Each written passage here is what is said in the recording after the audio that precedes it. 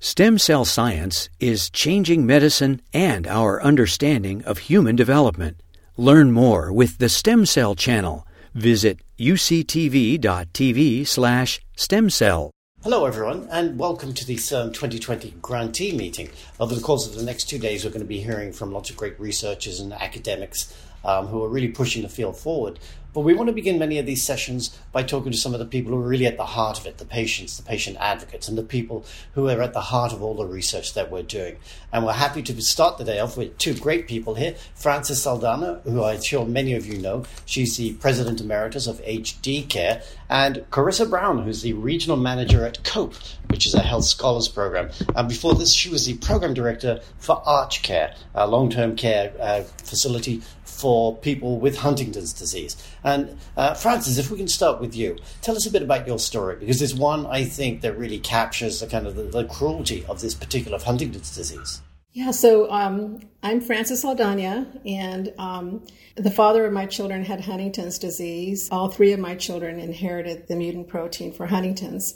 When he was sick, there was really no treatment or any significant medications for his symptoms.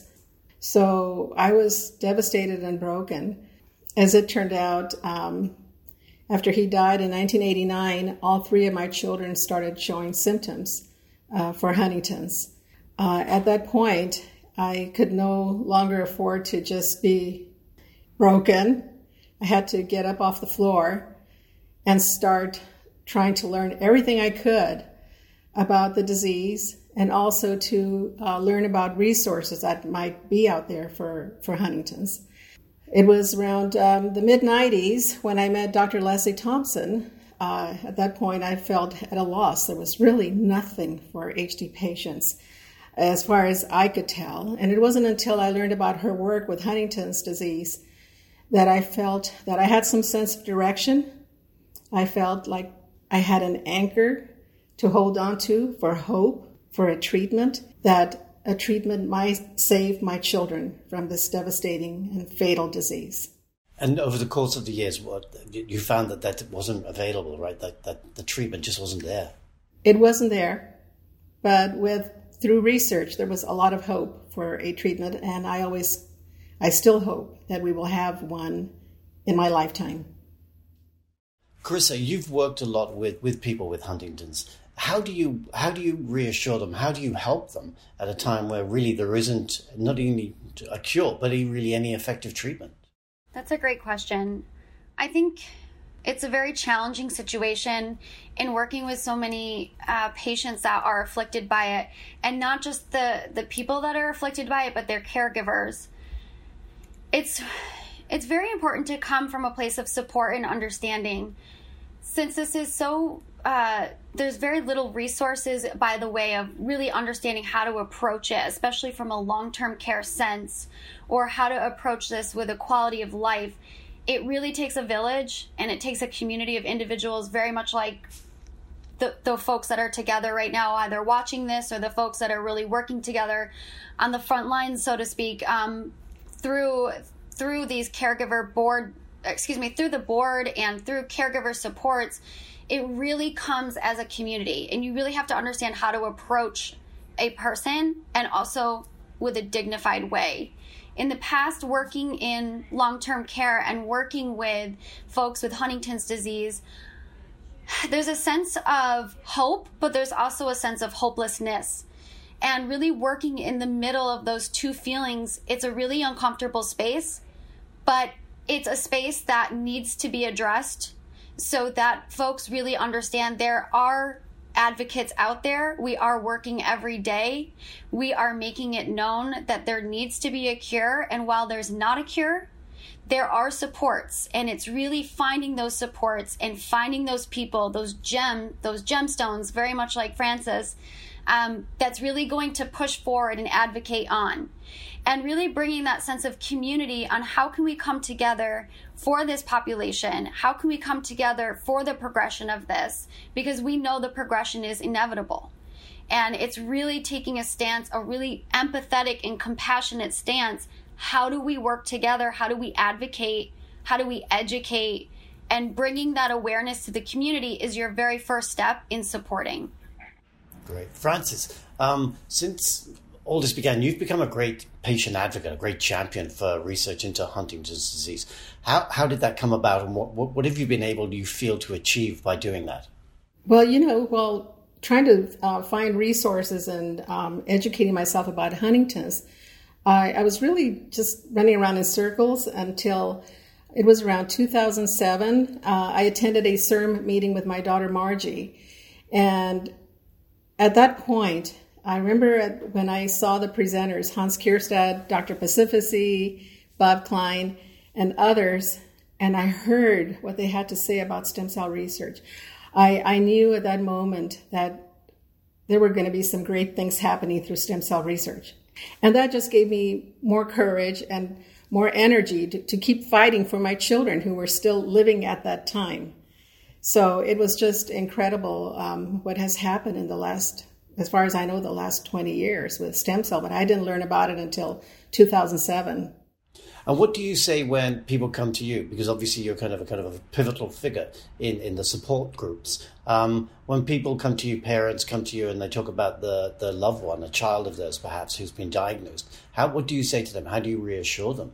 I always tell them to have hope, also to educate themselves about the symptoms of Huntington's disease, because family members historically have been, they call it the disease of shame, because they don't understand the symptoms and they believe that their person is, their loved one is losing their mind, or they're acting in a way that is embarrassing because of the cognitive decline and so forth. So I explained to them that, they're dying. They're dying. We need to treat them with respect and dignity and give them the kind of care that you would give any other person who is dying from a fatal disease. And while we're in this moment, be in the moment and create happy times for them, make happy memories for them. And at the same time, you're making happy memories for yourself. And this is what I try to do for my children. I focused on providing spirituality, meaningful social interaction, care, and just to make life as happy as I could, but never losing hope that there would be a treatment. But knowing all the time that time was, my children were in a race against time. And, they lost the race, but I'm still here. So in memory of my children, I continue on their behalf for their courageous fight to advocate and to fight for a treatment for Huntington's disease. Carissa, Huntington's is a rare disease. Most people may have heard of it, but know very little about it. How do you raise awareness? How do you educate people so that they have a better understanding that this is something that could happen to anyone? So I think upon the time when even I didn't know what Huntington's disease was, but I knew, very much like Francis had said, it is a race against time, and I'd lost a father to a rare neurodegenerative disease. And I know the feeling and the impact of talking with people or even practitioners that are unaware of the progression of a disease state and how that impacts you negatively. And that gave me a really empathetic approach with how can I raise awareness to communities on Huntington's disease, so that, going back to the comment about the disease of shame, let's lean in to what the symptoms are and why they're happening. And you really do that through advocacy. And even if you have limited resources, using your voice. The power of words, the power of storytelling, and the power of connection is exactly how I was able to build a program. I was able to generate awareness. I was able to develop partnerships, all in the name of, this is a person, hear her story. This is a person, hear his story. And then these stories generate and the awareness grows. And as it grows and expands, you get more and more people interested in, how can I help? And when people are willing to help because now they understand, now you're creating a connection that we can actually be the conduit to moving toward hopefully a cure, but if no cure, interventions that can give people a better quality of life as they're ailing with this as they progress. Frances, if we could end with you, where you talk about how you got involved in the research and everything like that. You're really heavily involved now with Leslie Thompson and some of the other researchers out there. How important is it for researchers to have a champion like you, to have people kind of advocating on their behalf so that they feel like the work they're doing is not just important, but that they have a lot of people behind them?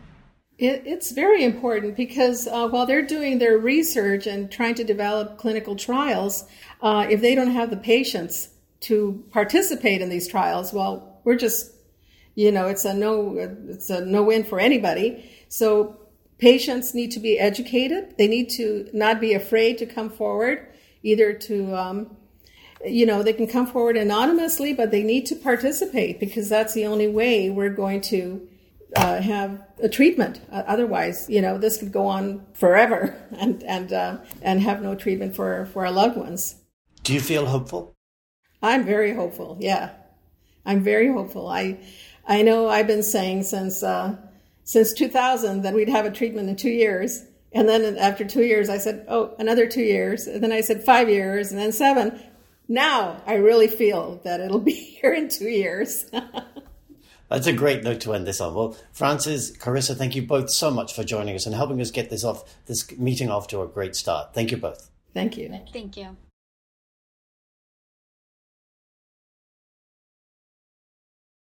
Hello there. I'm Ralph Kern, the President and Chief Medical Officer of Brainstorm Cell Therapeutics. It's a real privilege today to make a presentation at the 2020 CIRM Grantee Meeting.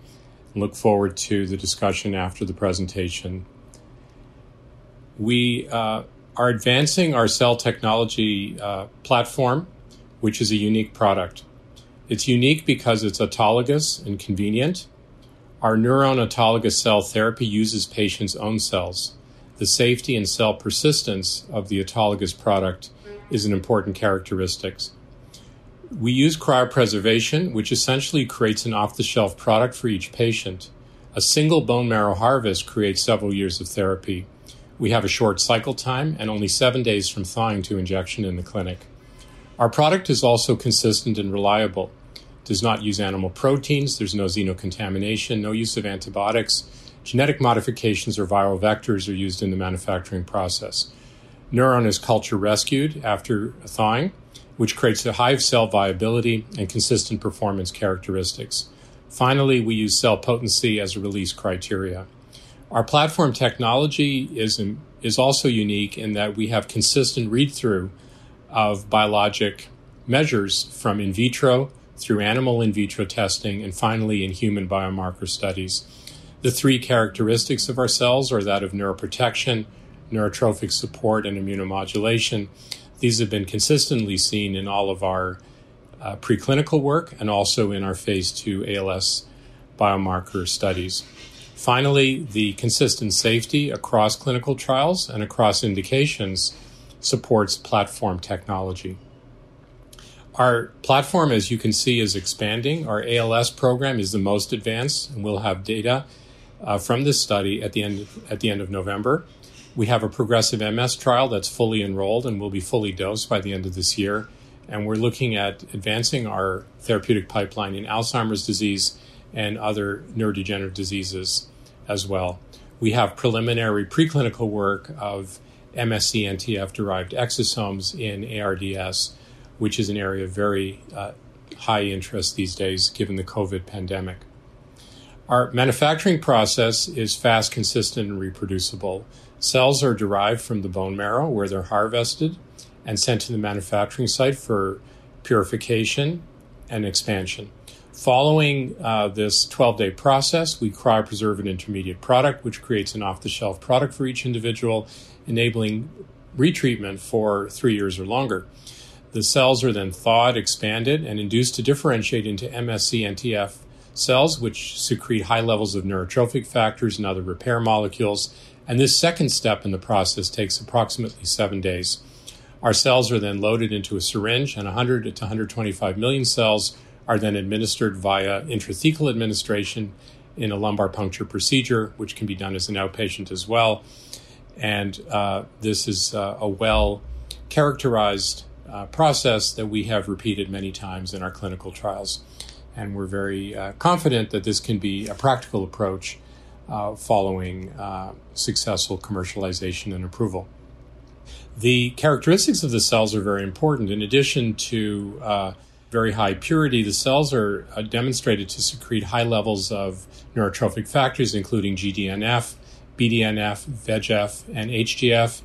These are 5 to 10x changes, and these contribute to their mechanism of action.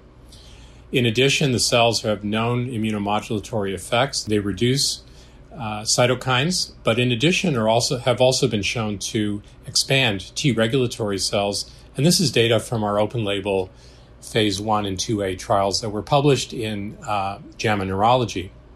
We've shown in vitro that the cells can increase T regulatory cells, and you can see on the right when PBMCs are co-cultured with the cellular product that this has been consistently demonstrated.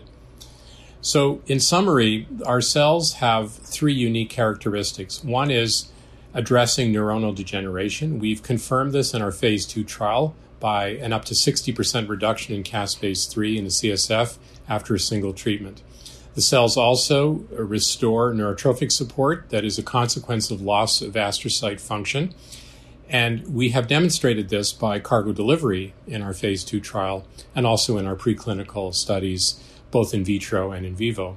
And thirdly, the third axis of treatment is modifying immunomodulation, modifying neuroinflammation and microglial activation. We've shown consistent immunomodulation by a reduction of MCP1, SDF1, and chitotriosidase. Our ALS program has a long history. We initially completed phase 1 and 2A open-label trials where we determined dose and route of administration. That was published in JAMA Neurology, as I mentioned. Following this, we completed a randomized, placebo-controlled phase 2 trial involving 48 patients with a single dose of our treatment, intrathecal, and this was published last year in the journal Neurology.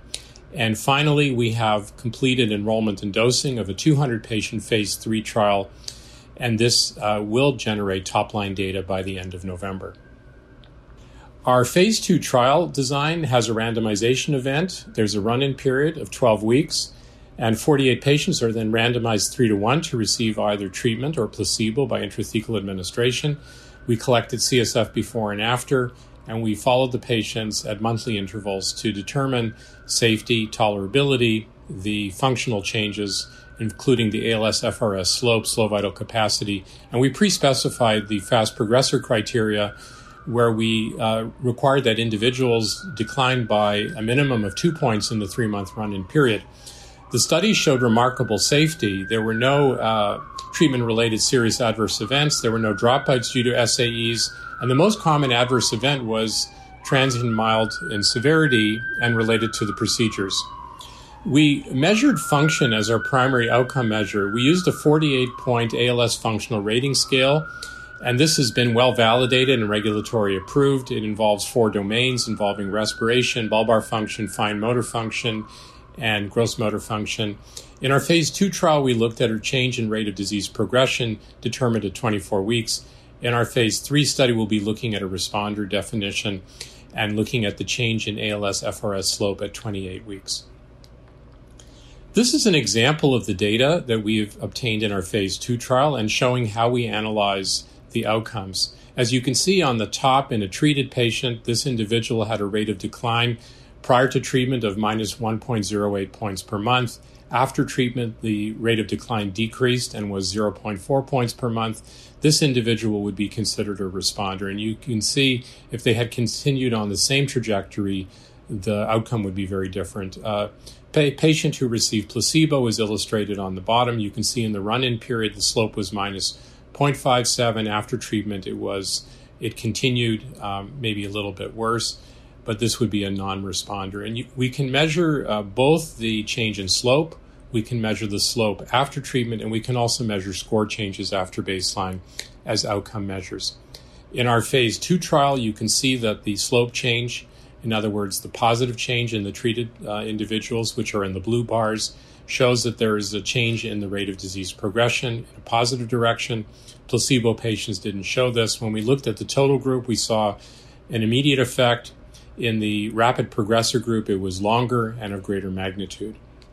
When we looked at a responder definition of a 1.5 point per month improvement in this rate of disease progression, we saw that there was an improvement in the overall population, but this was accentuated in the rapid progressor group, again defined by those who had 2 points per more decline in the 3-month run-in period. And based on this data, we proceeded to a biomarker analysis to provide additional support for our clinical observations. What we were able to show in our phase 2 trial was that we were able to deliver cargo. And this included VEGF, HGF, LIF, and other biomarkers. You can see that the placebo group on the bottom did not show any cargo delivery. We then asked a second question. In addition to cargo delivery, can we affect pharmacodynamic biomarkers, in this case, inflammatory biomarkers? We're able to show that after a single treatment, 2 weeks later, we're able to reduce MCP1 levels in the CSF by 40% with no effect of placebo. We also showed a reduction of SDF1 alpha by 22%, a reduction of caspase-3 by up to 60%. And we then asked a third question, which is, in addition to cargo delivery and reduction in a pharmacodynamic biomarker, could we correlate these characteristics together? And the answer is yes. On the top, you can see that there's a correlation between the MCP1 levels on the x-axis post-treatment and the VEGF cargo delivery on the y-axis, showing that there's a correlation between cargo delivery and pharmacodynamic biomarkers. On the bottom, we asked the next question, which is there a correlation between the pharmacodynamic biomarker of MCP1 on the x-axis and the improvement scores on the y-axis, which correlate to those graphs that I had shown you earlier? And the answer to that was yes, that those who had lower MCP1 levels post-treatment had greater improvement scores or changes in rate of disease progression after treatment. So this was very encouraging. It led us to design a well-powered phase 3 trial, which has a randomization event following an initial run-in period. We have a bone marrow aspiration in the run-in period where the product is acquired, and then individuals are then randomized 1-to-1 to receive treatment or placebo. Unlike phase 2, this involves 3 treatments, and also the inclusion criteria specifies that individuals must be fast progressors. So individuals must have declined by 3 points or more in the 3-month run-in period. The study is 28 weeks in duration. There's monthly assessments. In spite of the COVID pandemic, we were able to continue treatments throughout the hospital restrictions, and I'm very happy to say that the study is fully enrolled and fully dosed, and we have a few remaining assessments leading to top-line data by the end of November. What are we looking for in the study? We're looking at efficacy, in other words, the change in function as measured by the ALS Functional Rating Scale. Obviously, we're looking at safety, slow vital capacity, which is a functional measure of breathing, survival, both in terms of tracheostomy-free survival and mortality will be measured, as well as 7 serial biomarker assessments of CSF and plasma. And this study, I may say, is has one of the most robust collections of biomarkers of any clinical trial that we're aware of. And we believe that the combination of the very careful clinical assessments and correlation of those clinical assessments with biomarker values will help confirm the value of this treatment in ALS. I must say that we are fortunate to have great partners in addition to CIRM, and I want to recognize the funding that we've received and the support we've received all along from the California Institute for Regenerative Medicine. We want to also call out the City of Hope and Dana-Farber Cancer Institute, which have been wonderful partners to us in terms of manufacturing and product support. I also want to call out attention to the treatment centers and universities that we're very privileged to work with, including University of Massachusetts, Massachusetts General Hospital, the Mayo Clinic in Rochester, Minnesota, UC Irvine, Cedars-Sinai, and Sutter Health, or CPMC in San Francisco.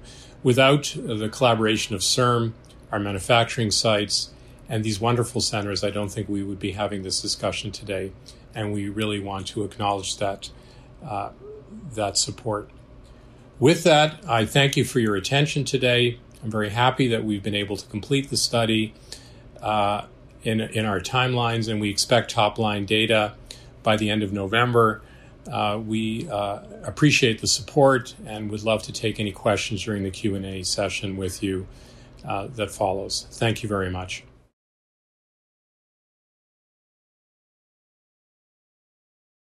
I'm going to speak today about a strategy for replacing neurons to treat Parkinson's disease. This is work that was supported by CIRM over many years. So giving you an overview of what we've been working on, we are planning an autologous neuron therapy. And by autologous, I mean that the cells that will be transplanted, the neurons that will be transplanted, will match the individual they're being transplanted to.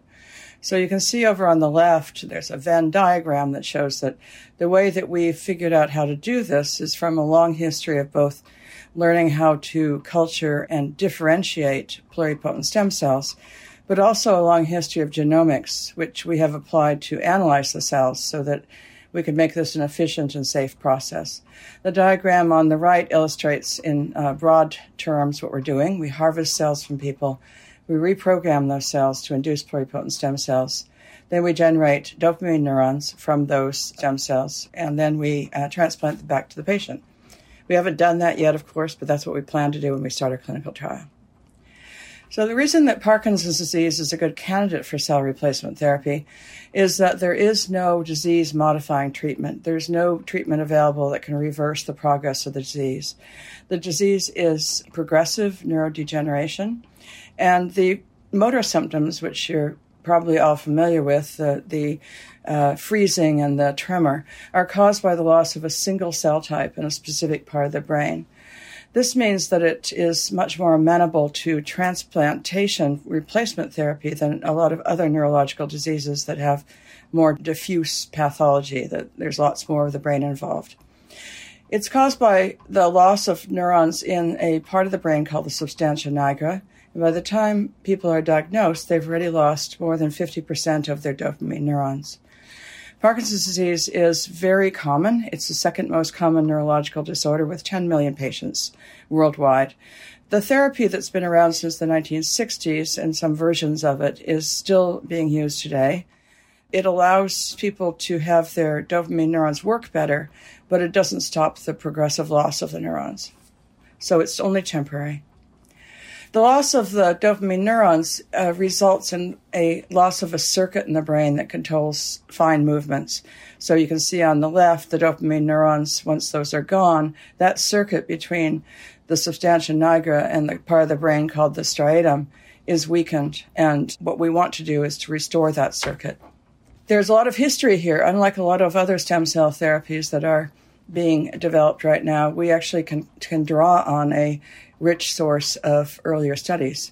And these were studies that were done in the 1990s and early 2000s, in which more than 300 people who had Parkinson's disease were transplanted with fetal brain tissue. That is a little bit of the brain, as you can see in that illustration. A tiny fetus of 6 to 10 weeks old. A tiny little bit of that brain was dissected out and then transplanted into the target of the substantia nigra. And that's important because that's a pretty large thing to transplant the cells to. The substantia nigra is very small.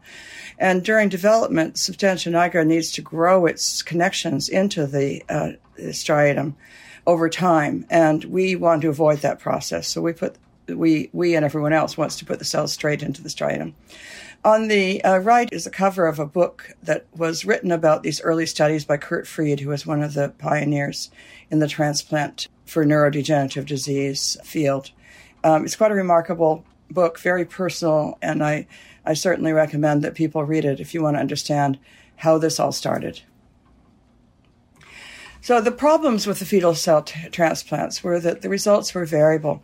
The good news was that there was no harm done to the brain by the transplants. In fact, hundreds and hundreds of people transplanted with cells to the same part of their brain, fetal tissue to the same part of their brain. And in some cases, it was a remarkable improvement. The symptoms were completely reversed, and people were sustained for the rest of their lives without any motor problems for more than 20 years in some cases. So it's clear that when it works really well. The problem is that it didn't work every time, and in fact, it worked in the minority of times.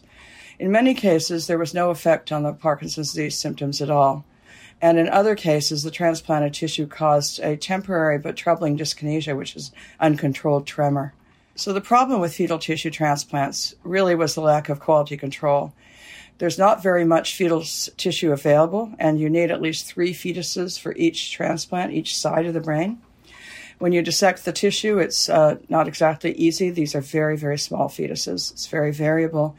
And you can't analyze the tissue before you transplant it because there's no way to expand it.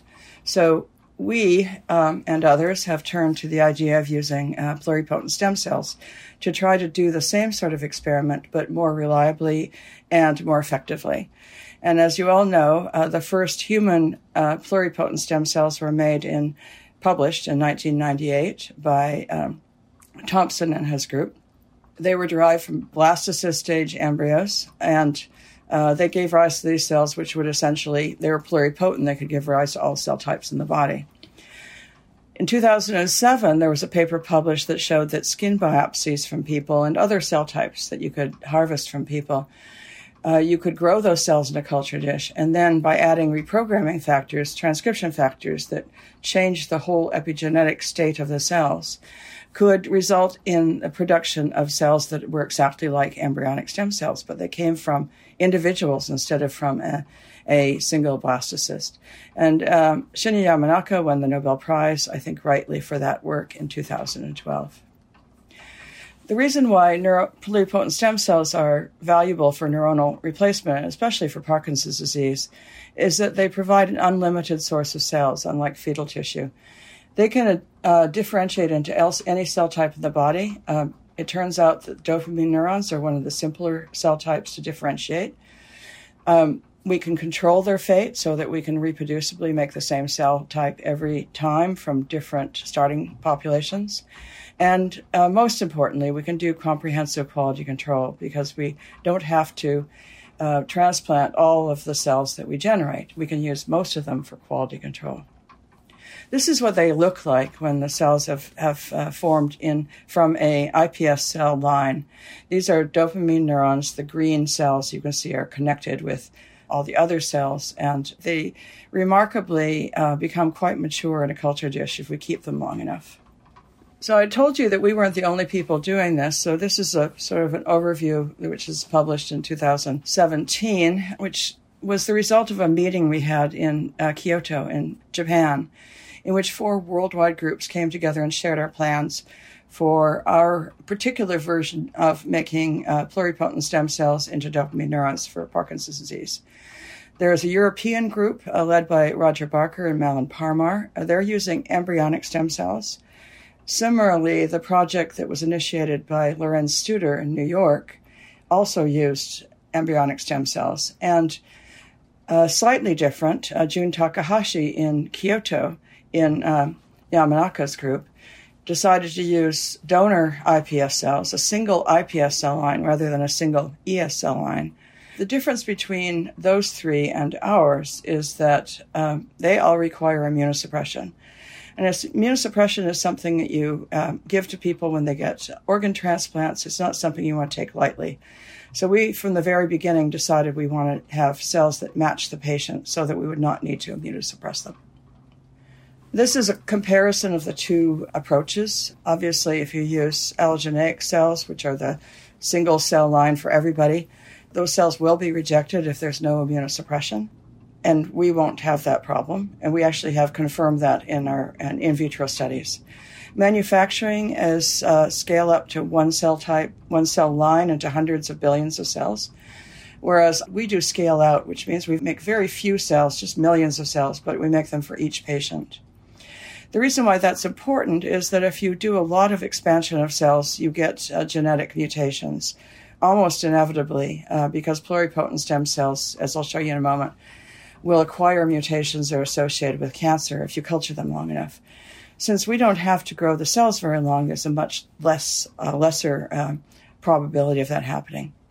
We also will be able to redose patients if necessary. If, for example, we haven't given them enough cells to start with, in theory, after a few years or so, after we're certain what the outcome is, that we should be able to transplant the same cells back into the same person.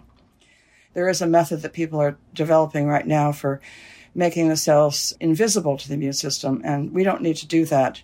There are some downsides to that, which I won't discuss in this seminar.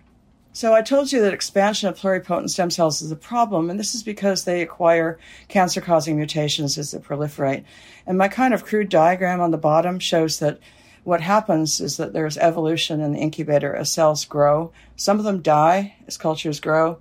Some of them become resistant, which are those bright blue cells with the little red resistors in them. And over time, those cells, because they're resistant, they eventually will take over the culture, while the other cells will all die off over time. The mutations that we see, the first one we saw was P53, which is a mutation that's found in 50% of cancers. It's definitely not something you want to use in transplants. This is just a snapshot of some of the work that we've done and others that showed that we found these mutations in embryonic stem cells and in iPS cells. And it just shows that they're everywhere. These are hundreds of different cell lines from many, many different sources, and they all acquire P53 mutations over time. So the reason that this genomics is so important is that we want to avoid having any mutations in the cells, but we also want to make sure that the cells we make from each individual are the same every single time. So the outline on the left-hand side shows you that we start with somatic cells, make iPS cells. We use an assay called pluritest, which uses RNA sequencing, in order to analyze those cells to make sure that they are pluripotent before we start. And then we do another assay, we differentiate those cells and do another assay, which we call neurotest, to make sure that the cells are at precisely the right stage for transplantation. So using these tests, that means that we can do the same thing with hundreds and eventually thousands of patients relatively cheaply, and we can be assured that we have the right cells every time. The safety of the cells is assessed by doing whole genome sequencing and what is called SNP genotyping. SNP genotyping, we're doing essentially the same thing that 23andMe does. It tells you whether the genome has had any errors occur in it. And so we do the whole genome sequencing 3 times during the procedure and the SNP genotyping. So we are using tools that are as thorough as we can possibly do and still keep the expense down, to make sure that the cells are the right cell type, the right cells for the transplant at every stage, and also that the cells don't carry any mutations that will cause any problems with the cells after they've been transplanted. I'm going to show this to you, but you don't need to grasp the entire thing. This is just an overview. If you look across the bottom, embryonic development starts with pluripotency. The cells are pluripotent to start with. Then they go through a stage called specified, in which they have fewer options. They can't make every cell type in the body. They're limited. And then the next stage, which is the determined stage, is the stage at which the cells don't have any choice, that they have to make only one cell type, but they're not that cell type yet, and that's really important. And then eventually they become differentiated, and there's no return from that state. And there's also no return from the determined state. They can't go backwards. So this illustrates a tool that we developed with CIRM funding over time called pluritest, which used RNA sequencing to define any cell population, to define it as pluripotent or not pluripotent. There are a number of papers published on this. It is now the most popular method in the world for making sure that your cells are pluripotent before you start. And that's probably one of the reasons that it's popular. It has had 30,000 uses so far, is that it's free. It's at pluritest.org, and anybody can use it. We also we filed a patent on this a while back. We also have this RNA sequencing method, as I mentioned, to predict the fate of cells that they will become functional dopamine neurons after transplant. And this is a little trickier because, as you see again through embryonic development, the cells are pluripotent and then specified. And now we're trying to catch the determined state, which is the state at which the cells aren't quite dopamine neurons yet, but will be dopamine neurons. The reason we need to do that, and the reason we need to be so precise, is that cells at that stage are the ideal state for transplantation. And at that stage, when we transplant them, we'll have the maximum survival of the cells, and they will also have the maximum chance of growing their axons out into the entire striatum. So as a summary about this work, we have started from the very beginning deciding that we wanted to do an autologous therapy as soon as iPS cells became available. There are advantages to this. There's no rejection, no immunosuppression. We think there will be better engraftment because of the cues that are seen by cells when they grow during embryonic development, that self likes to recognize self. We can redose the cells if necessary, and our smaller scale manufacturing will reduce the cost and avoid genomic instability. So it is important to tell people that this greatly reduces the cost of therapy because our quality control allows us to reject cells at an early stage before we've invested any reagents and manpower into the progression of those cells. So we make decisions early based on the genomics, and that allows us to be sure that every single time, without spending a lot of money, that we can produce the right cells for a particular patient. Right now, we are doing our pre-IND studies for the FDA, and if these go well, we plan to start a clinical trial in about a year. I want to acknowledge the support of probably actually hundreds of people, but these are the people who are most prominent. Anders Bratvial was my co-founder of Aspen and the leader of this project for a long period of time. Candace, Ha, and Roy have been with me for more than 10 years. Cullen, Aditi, and Jason are all trained as CERM interns in my lab, and they went away, and then I hired them again afterwards. So that speaks to the value of CERM's training programs for creating the workforce that we need for companies like Aspen. Our support is from CERM, of course, from a foundation called Summit for Stem Cell Foundation. We've had NIH support from the Silverstein Foundation, and Aspen Neuroscience has investment from a number of investment companies, including Domain, OrbiMed, and interestingly, Sam Altman, who is an artificial intelligence expert. I wanted to close by this is my only opportunity I'll ever get to do this, is to list all the grants that I've had from CERM over the period of 2000 and it was actually around 2007, I think, 2008 through 2020. And this starts with the most recent one, which is the focused grant on autologous therapy for Parkinson's disease. But it goes all the way back to the technology grants that we got from CERM that allowed us to develop Pluritest and then Neurotest. The grants that are listed at the bottom, there are 5 of them, are grants in which I contributed, but I wasn't the principal investigator. But they all allowed me to apply our knowledge of pluripotent stem cells to a variety of other diseases. So with that, I will close. Thank you very much for listening.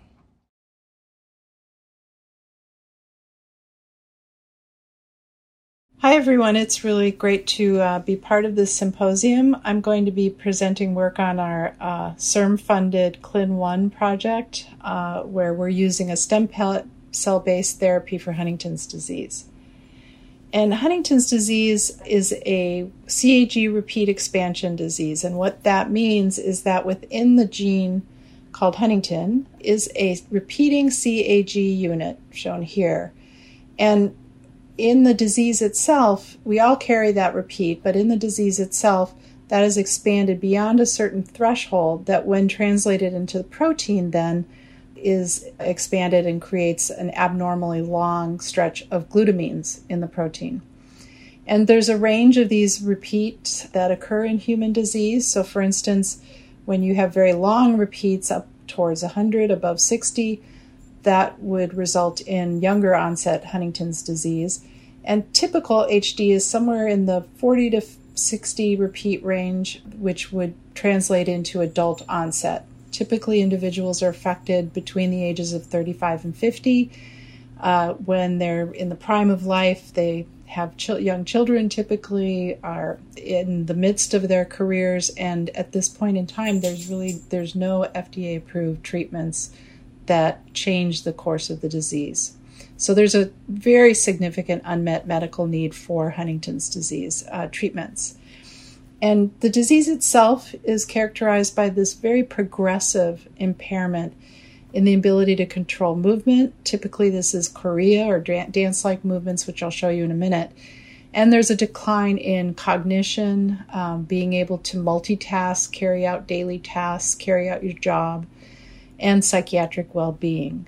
In the brain itself, it's characterized by neuronal dysfunction. So the cells in the brain, the neurons in the brain, become less and less able to function appropriately. There's loss of medium spiny neurons in the striatum and atrophy of the cortex. And very notably, there is, and this is of relevance for later on in the talk, there's a lack of connectivity between the cortex and the striatum. The individuals lose those connections within the brain that allow appropriate function. It's caused by a single mutation, but it's a very complex disease.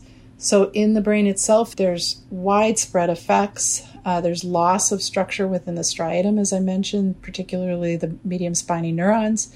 And there's overall atrophy or shrinking of the cortex, but other brain areas are also affected.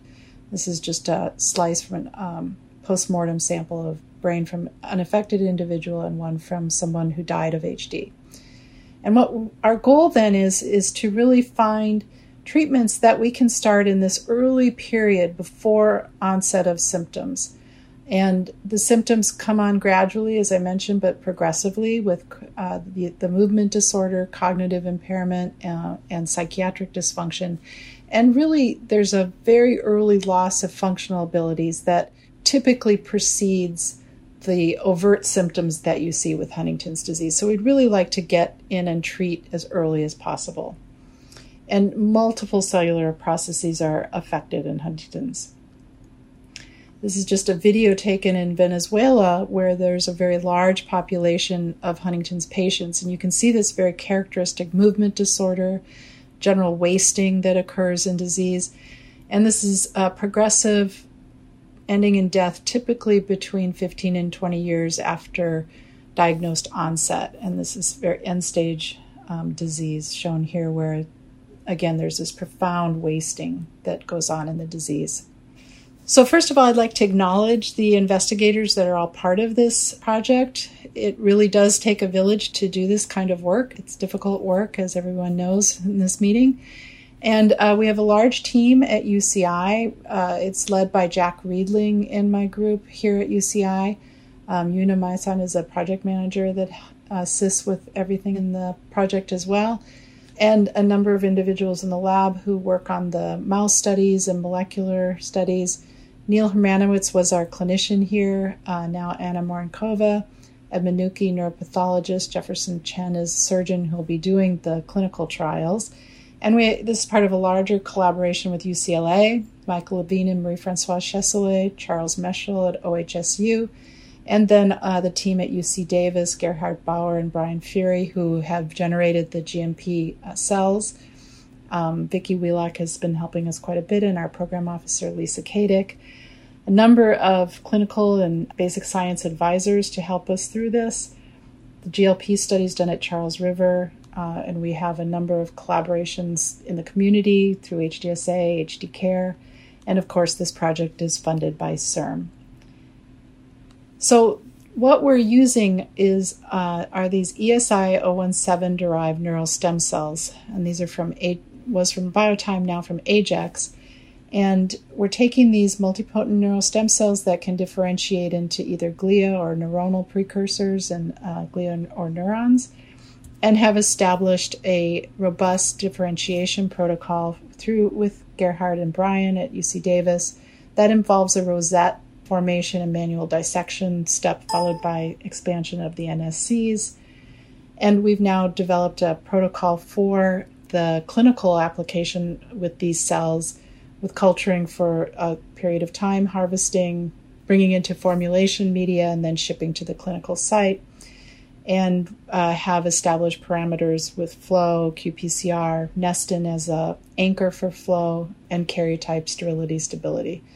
And we're developing a panel based on single-cell RNA-seq that we can use as we move forward. So the experimental design that we've used over the years to test efficacy and mechanisms, the general processes that occur following transplantation, is to transplant these GMP-grade human neural stem cells, the ESI 017 derived, directly into the striatum of mice. And these are HD model mice, which I'll get into in a minute. We implant 100,000 per hemisphere, test behavior, and then collect tissue in the short-lived mice. This is after about 4 to 5 weeks. And then we analyze the tissue for cell survival, differentiation, and molecular markers of HD. Typically, what we see when we implant these is this sort of clump of cells. They don't tend to disperse widely. And this seems to be a characteristic of using the ES-derived CELT NSCs in mouse tissue. The initial trials were done in the R62 model, and this is a mouse model, one of the first mouse models for Huntington's disease, that expresses just a fragment of the Huntington gene and Huntington protein, but it is a piece that's very highly toxic and contains this expanded repeat. So we treat mice at between 5 and 6 weeks with the surgical implantation and let that go until they're 10 weeks old, at which time they're sacrificed. During that period, they undergo a number of different behavioral tests. This includes rotarod, running wheel, pull test, grip strength, and some memory and cognition. And we find significant behavioral improvement in many of these outcome measures, as well as improved electrophysiological impairments. And this was published in Stem Cell Reports.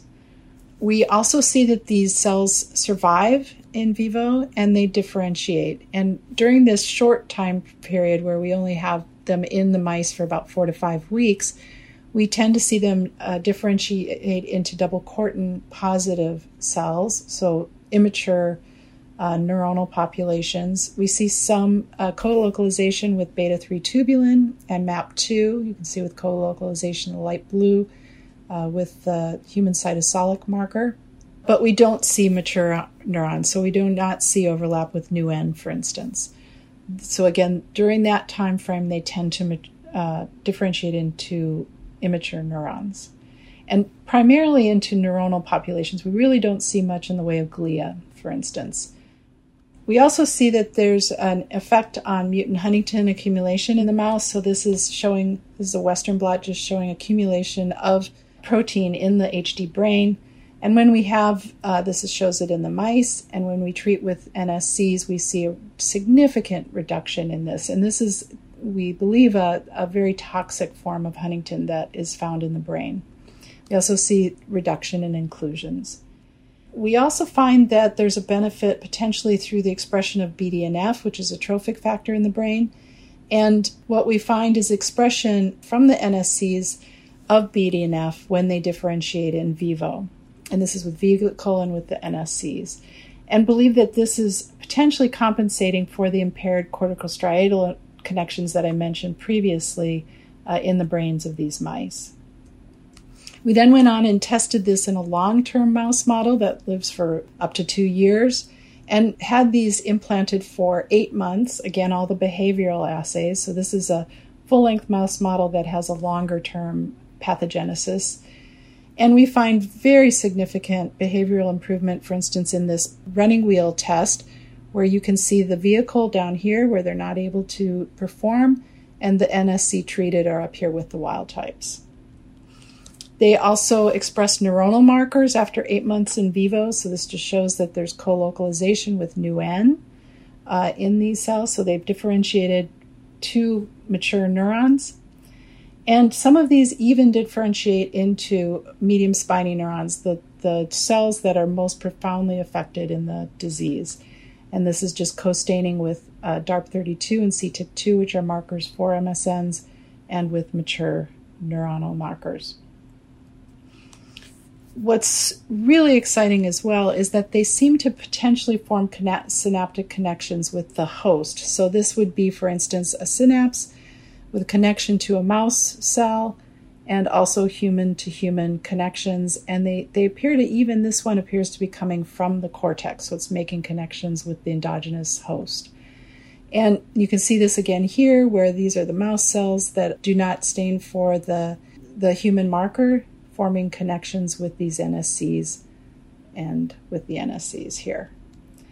They also seem to be able to display mature neuronal properties at the level of neuroelectrophysiology, and I'm not going to be going into any of this in any detail, but you can see that there's sodium currents that are reflective of mature cells. These are some of the immature, for instance here, immature neurons that are transplanted.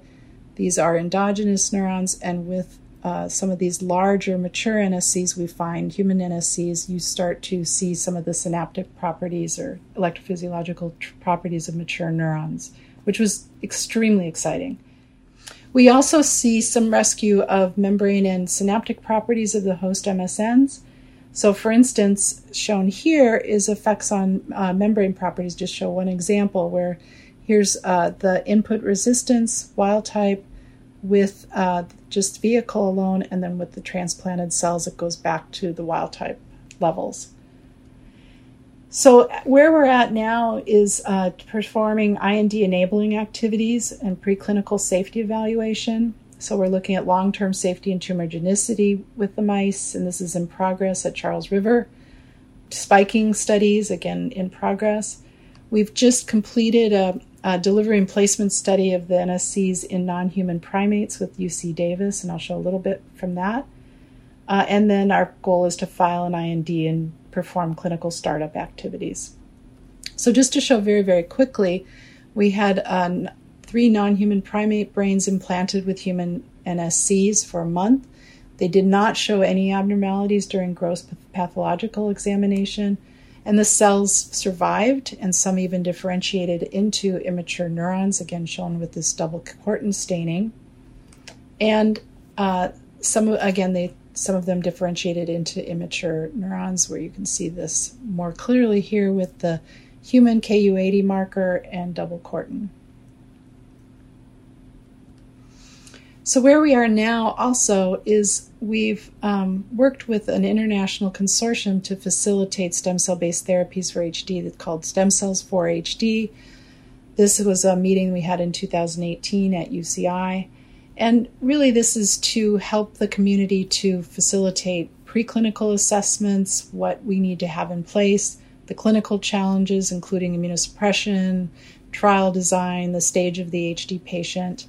And so this has really been helpful for the community. It's in progress, and a lot of the patients that we'll be testing initially will come from Enroll HD, which is a longitudinal study of Huntington's patients all over the world, and really is an incredible resource for these kinds of trials. So thank you very much for your attention, and look forward to questions in the discussion. I think what's come out of that is this consideration of the kind of 3 different things that can happen when you transplant cells. One is to modify the environment that the cells go into. I think Ralph really put that forward nicely. That could be through growth factor release, reducing toxins, or even just like an anti-inflammatory effect to the cells. And the second 2 talks is more about attempting to replace the neurons in the brain, which is far more challenging, but somehow more rewarding in some sense, because you're really putting a new neuron in. And then, as Leslie mentioned, you have to get it to connect, and Jeanne. So those are the challenges of neuronal replacement. But when you put a neuron in, you're not usually putting a purified neuron, and it's often got astrocytes associated with it and other cell types. So even though it's a neuron graft, it could be having some of those modifying environment effects as well that we don't really understand. In other words, some of the cells that Leslie put in might release growth factors that have an effect.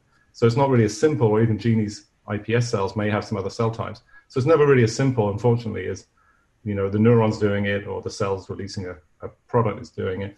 I think that's one of the challenges that we can discuss regarding mechanisms when you put these cells in the brain. It's a very complex system.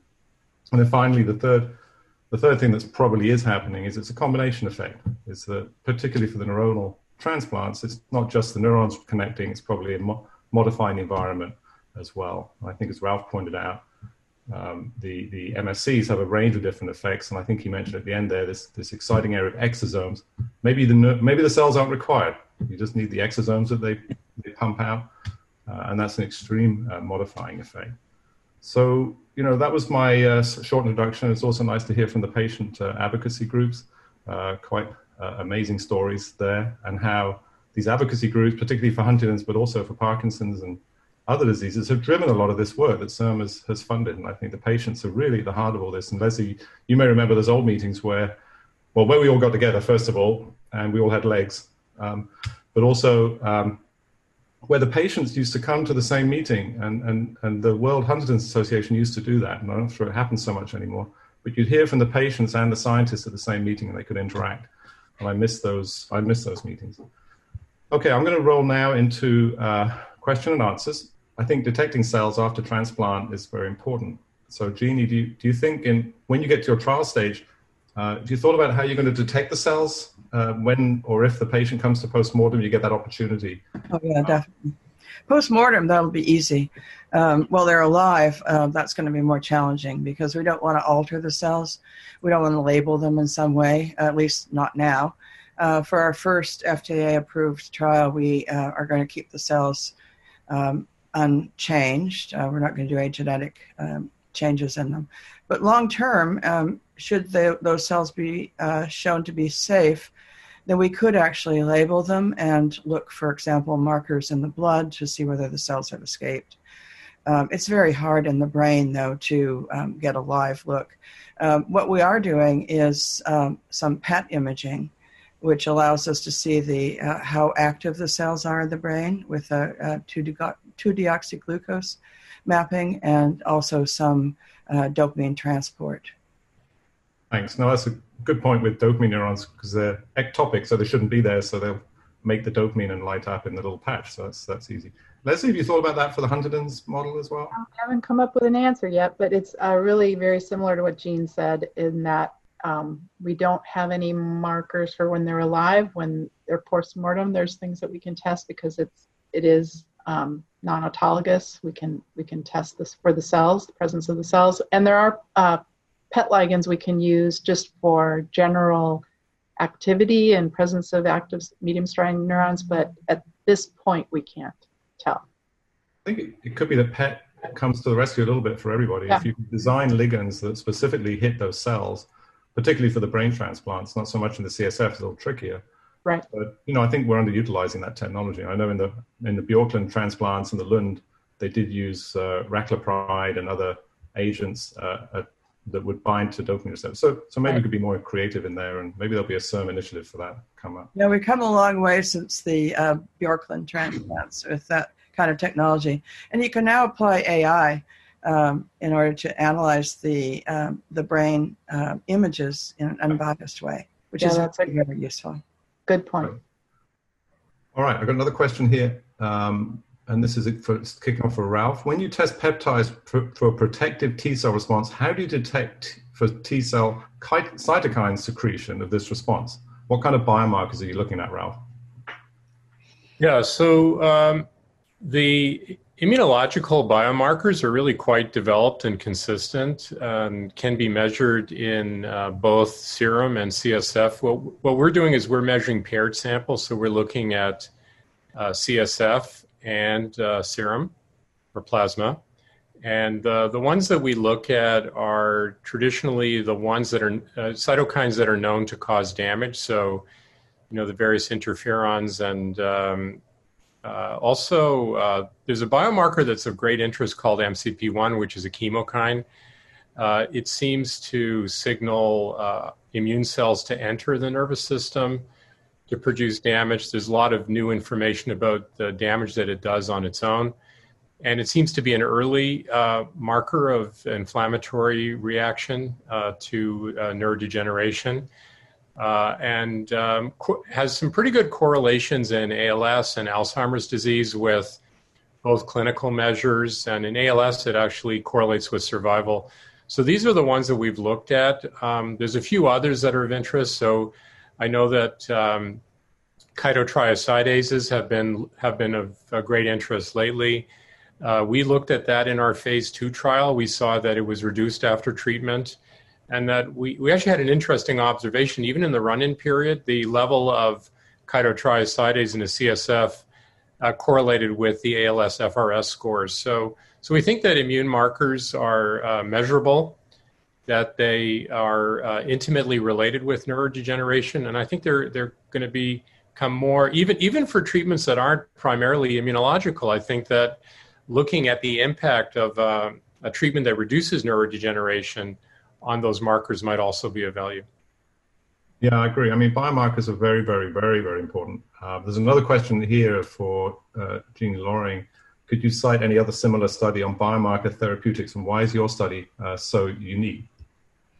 So is that the genomic analysis that we're talking about? Because I think so, when you can detect things, in the yeah. CSF. So far, that in my understanding, it is unique. We've been doing it longer than anybody else, so we've got a better hold on it.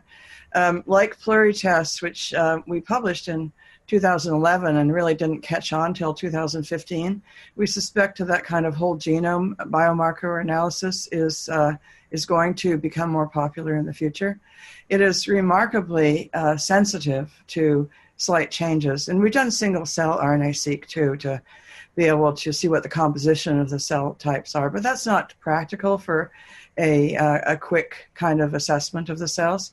So what we've done is use bioinformatics to link our single-cell analysis to our bulk analysis, so it becomes more predictive. Oh, that's good. I think the cellular analysis is really interesting.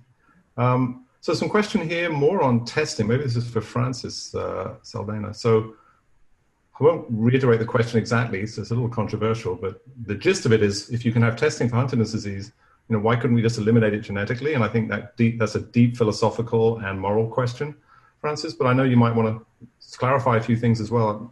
You mentioned that you might want to clarify a couple of points from your discussion in the video, but I'll open the floor to you to maybe talk about genetic testing, the complexities in Huntington's, and anything else you want to say, Corey. Yeah, I think what I'd like to address is the actual clinical trials. I know that HD patients are, usually very apprehensive about participating, and they really need to come forward in order to assist in the success of the trial. However, it's very difficult for them because they're so disabled. So what I think needs to happen as well is that for the clinical trial staff to go to the patients just the way Nancy Wexler and team did, go right to them, because it's very difficult for them to travel because of their physical disabilities, finances. So that I think that when the clinical trials are being developed, HD families need to be a part of that. They need to be part of the design of the clinical trial and also the protocols that are involved, because families know firsthand what the needs of the HD patient is or are. So I think that's critical, and I think if we can contribute to the success of the clinical trial, we really need to be fully engaged in the design and protocol of the trial right from the beginning. Go also for to go to the to the communities that are underserved, because that's where you're going to find the most Huntington's disease patients, because of where Huntington's disease takes you, right? They take you to undeserved communities. So this is where you're going to find the most participation, and that would be my recommendation as far as clinical trials are concerned. Okay, I think that's a really important point, and it's lovely to get patient perspectives really make such a difference from our side, from the research side as well. Yeah, and just to add to that, completely agree with Francis, and they're very involved in our trial. Maybe to address that question, and Francis can jump in a little more too. It's just the whole idea of genetic testing. This has come up many times, this exact question. But one of the things that is possible now is pre-implantation genetic diagnosis, where you have in vitro fertilization and select only the unaffected embryos to then implant into patients. But it's very expensive. and it doesn't always work. There's a lot of efforts by the community to go to insurance companies and try to have that done more frequently, but this is a worldwide disease, and again, that's a very expensive alternative. Many times, as Francis said, you don't know you have HD in the family necessarily, and then you've had your children by the time you even realize that it's in your family. So that does happen fairly frequently. Some people choose not to have children. Some people do and hope that, there'll be a treatment. It's very, very complex question. Yeah, I think, and that would be a whole panel on its own. Yeah, it would. Ethics and genetic testing, and very complicated. You mentioned price, Leslie, and cost of these therapies. And there's another question here, I think to Jeanne, but also to Ralph. How much does it cost for autologous therapy, Jeanne? This is one of the things we talk about a lot, is the expense of, doing that for each individual patient, that wonderful process. Have you thought about that? And having said that, I know Zolgensma, which is the most expensive drug in the world, is about $3 million a dose from Novartis. So, if you get proof of concept, but I'll let, what do you think about that, Jeanne? Right. So if you compare the two possible cell replacement therapies, which are either allogeneic or unmatched cells and matched cells, autologous cells, we think the cost is going to be pretty similar. I'm not telling you what that cost is because we really don't know yet. Obviously, as we get more, the cost of goods, which is how you measure the kind of profit you're going to make off of a treatment, is very similar in the two cases because we have more upfront cost with screening them. But as you know, all those assays we've introduced allow you to just essentially toss out the cells if they don't pass that particular assay, and assays are inexpensive. So I think the actual cost will be. It's certainly. I think we can go back to what Shinya Yamanaka has been saying over the years, because they started out thinking they would do autologous therapy, and they thought it was too much because it would cost $1 million a patient. And then I think at the next yearly meeting, he said it would be $500,000 a patient. And so at that rate, it'll be only a couple $100,000 per patient estimated for a Parkinson's disease cell replacement. Okay. Any other panel members have a thought on cost? I know, Ralph, your model is a little bit more maybe economical, but you've been doing this a long time. Have you thought about the cost structure? Yeah, I think there's some efficiencies that can be realized. And I think one efficiency is using a two-step manufacturing process where the cryopreserved intermediate product can produce years of treatment. So then the initial sunk cost of acquiring and manufacturing the intermediate product can be distributed over many doses. That's one efficiency. The other efficiency, of course, is the location of manufacturing and the difference between clean room manufacturing and closed-circuit bioreactors. I think that's coming, and I think that we will all be benefiting from those efficiencies, whether it's cell replacement or MSCs or other forms of cell therapy. So I'm actually optimistic that over time the cost of goods will go down and make it more affordable. I think as technology advances, we'll be able to offer people a product that's affordable and achievable. Right. I know there's a lot of questions. Sorry, Clive. We might want to point out, I think that in Leslie's case, in our case, we're thinking of a single dose, and that's obviously a cost factor as well. Exactly. Yeah, I think we had this discussion a lot, a one and done, as we say, and our trial's a bit like that. We're doing cells into the spinal cord for ALS. And so that does affect the impact of the cost. It's the same with gene therapy. The Zolgensma trial is just once, and that's it. And so that $3 million covers the whole lifetime of that kid. If they live to be 70, that's not a bad deal. If you divide it by 70, you're back into a regular price range. I've heard Amgen and other companies talk about other models for cost. If it's a one-time transplant, if you show biomarkers that the cells still survive, in Leslie's case, for instance, that they're still making, they're still DART positive, the insurance will keep paying as long as your cells survive. But if your cells die based on a biomarker, then you're not providing the drug anymore. Then the insurance stops paying. So there are we're very creative at making money from drugs. I'm not really worried that's going to happen. Wow. So this is America. Leslie and I have learned a lot in the last few years. Yeah. So I think that really benefits the patients. At the end of the day, commercialization is where the rubber hit the road with these types of therapies, Francis. So we should have all these open discussions about commercial value, and CERM is only going to survive if there's some commercial value to the state, given all the investment. But it has to be done in an ethically respectable way as well. And we have to really make sure the base of it, that the patients can afford it, and it's not just the wealthy patients get the therapy. And that's a dangerous, slippery slope we have to be careful of. And that really involves the state and making these therapies accessible to everybody and not being money dominated. And companies can also partner with patient organizations because we can help, in one way or another, either to bring the patients forward or to maybe fundraising, so partnering with patient organizations would be great. I totally agree. I know the ALS Association has helped us a lot, and Leslie as well, and I think and Ralph. So it is a big partnership. Look, we have 5 minutes left, guys. There are a few other questions. I think many of them are like, when's it going to be ready, and the typical questions. And I think I can answer on behalf of everybody, when it's ready. And safety studies are safety studies. I think Ralph is the furthest ahead, and we're very excited for the top line data to come out, Ralph. And I think maybe one question on that, and I want to finish on immunosuppression because you've all mentioned that in different ways.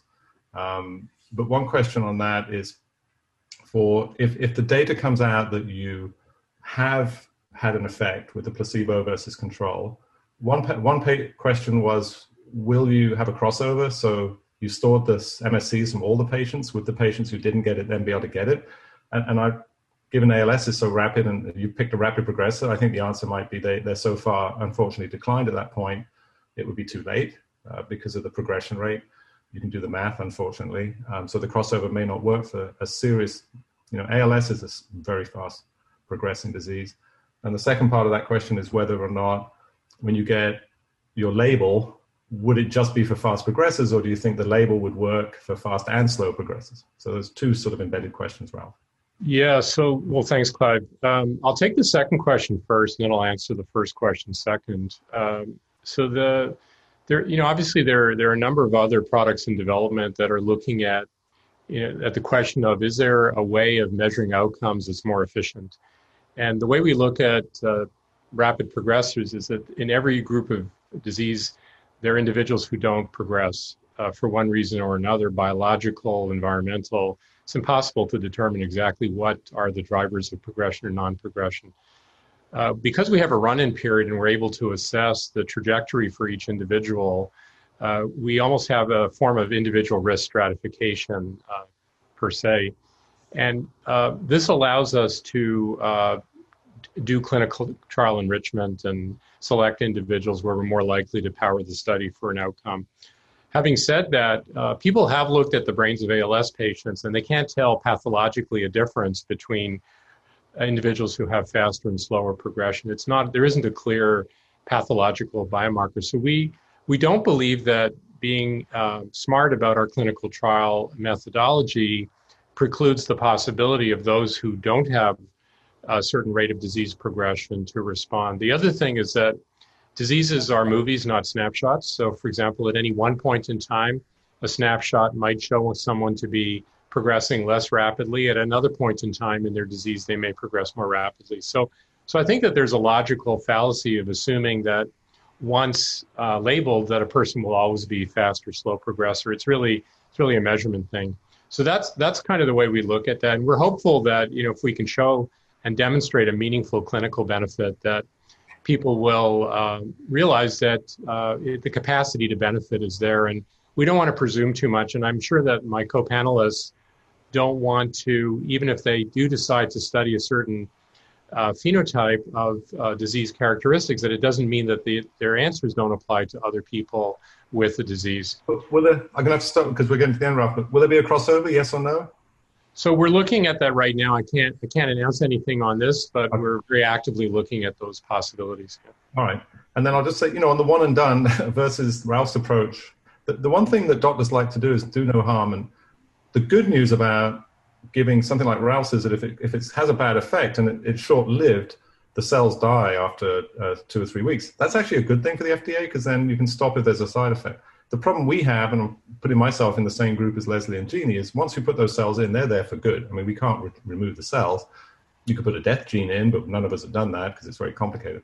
So, there are good news and bad, like everything, there's trade-offs. The last few minutes, let's just talk about immune suppression, guys, because I think, Jeanne, you brought up an interesting point that iPS cells won't reject. I think it's a little more complicated than that because there are some papers showing iPS cells do reject because when you grow them in culture, Jeanne, they change. So maybe not as black and white.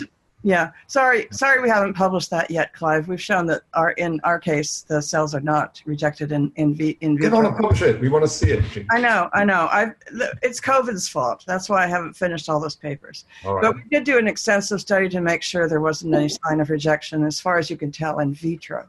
Okay. Obviously, we won't know until we put the cells into people whether there'll be any signs of rejection in vivo. That's perfect. That's good response. And then the opposite side is that, it may be that the brain protects cells a little bit more than the rest of the body. So just putting Leslie cells in, and I know the fetal transplants is very controversial, whether you even need suppression because of the brain protection and this innate ability of the brain to protect against immune system invasion. So it's kind of complicated on both sides. It's not really a black and white, but I think we'll find out from a lot of the... Leslie, what's your thoughts? And we're actively looking into that quite a bit. That's one of the goals for Stem Cells for HD, and actually talking quite a bit to G-Force folks, including Lorenz and Roger about this exact issue and what we might start with and what the experiences from fetal cell transplants have been. And there's some developing plans for, short-term immunosuppression, longer-term immunosuppression, and we'll have to see how it goes with patients. We just don't know. So far, our data from the mice suggests that there would be at least some rejection of the cells without it. So, and I'll just finish it. I think we're at exactly the end point. And I will just finish in our trial, we've had 9 patients come to postmortem that had stem cells secreting Jeanne F into the spinal cord. They all had signs of transplant survival. We haven't published that yet, Jeanne. And we got caught in COVID because we couldn't close the trial out, and I can't publish it until top-line data is out. And it was interesting in that there were some patients who did come off suppression fairly early on for various reasons, or lowered suppression, and they still had a nice transplant. So, and that was for an engineered cell type. So I think the jury's still out, but I think the thing with CERM that's so fascinating and wonderful is that all these trials are going to build a very strong repository of data that we'll all share to get at this essential question of immune rejection. And without CERM, we would never have been where we are today. And trials are actually going on, and we're understanding how the cells survive. And I'll put a big shout out for postmortem studies, because I think that the way to learn, we were lucky because Jeanne F labeled the cells, but the only issue is if you don't know it's human and human, you can't find the cells. We need to be clever, as we mentioned earlier.